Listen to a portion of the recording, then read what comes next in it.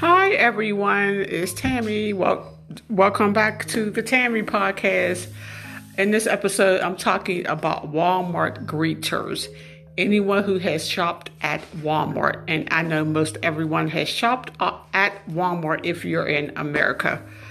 But their greeters, they have the easiest jobs. They just stand there in the lobby waiting for customers who's walking out with their purchases and ask them, do you have the receipt?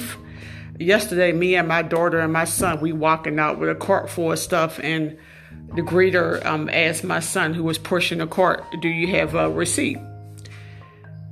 For some reason, I was ticked off. My son was ticked off. And I told her, I was like, we don't have a receipt. She put her head back and rolled her eyes. And I told my son, I was like, you know what, show her the receipt.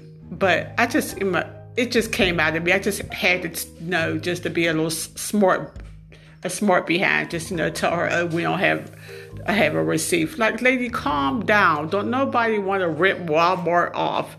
And if someone do steal something from Walmart, they're a $1 billion company. They are not going to go bankrupt. And I know it's a sin to steal. I don't steal, but like I said, I just wanted to mess with her yesterday and tell her that, no, we don't have a receipt, because it's annoying when you're walking out, the greeters are standing there asking, oh, can I see the receipt for that large purchase?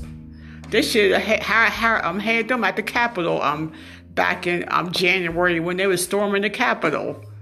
Because they probably would have done a better job protecting the Capitol, the Walmart greeters, because they're real persistent. They want to make sure that if you have a large box coming out of Walmart, that you got a receipt for it. Okay, everyone, thank you for listening. Okay, have a good Monday morning.